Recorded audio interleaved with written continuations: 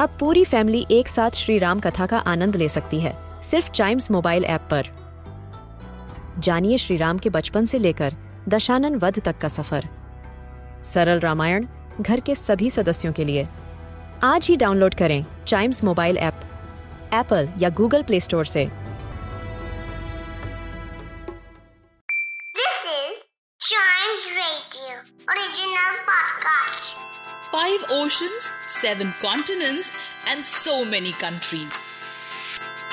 In this geography podcast, we explore the world with our little explorers. Talk about the countries, their flags, and lots more. Coromandel coast of India falls on the southeastern side of the country. It's a very beautiful place having wonderful cities like Pondicherry, Chennai, and other beautiful eastern cities. And these coasts are really famous with fishermen. So, in this episode of Let's Read a Poem, I'm going to read one written by the Nightingale of India, Sarojini Naidu. And the title of the poem is Coromandel Fishers. Rise, brothers, rise, the wakening skies pray to the morning light. The wind lies asleep in the arms of the dawn like a child that has cried all night. Come, let us gather our nets from the shore and set our catamarans free to capture the leaping wealth of the tide. For we are the kings of the sea. No longer delay. Let us hasten away in the track of the seagull's call. The sea is our mother, the cloud is our brother, the waves are our comrades all.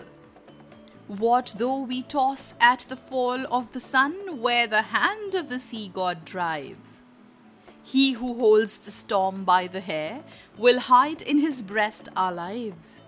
Sweet is the shade of the coconut glade and the scent of the mango grove, and sweet are the sands at the full of the moon with the sound of the voices we love. But sweeter, O brothers, the kiss of the spray and the dance of the wild foam's glee. Row, brothers, row to the edge of the verge where the low sky mates with the sea.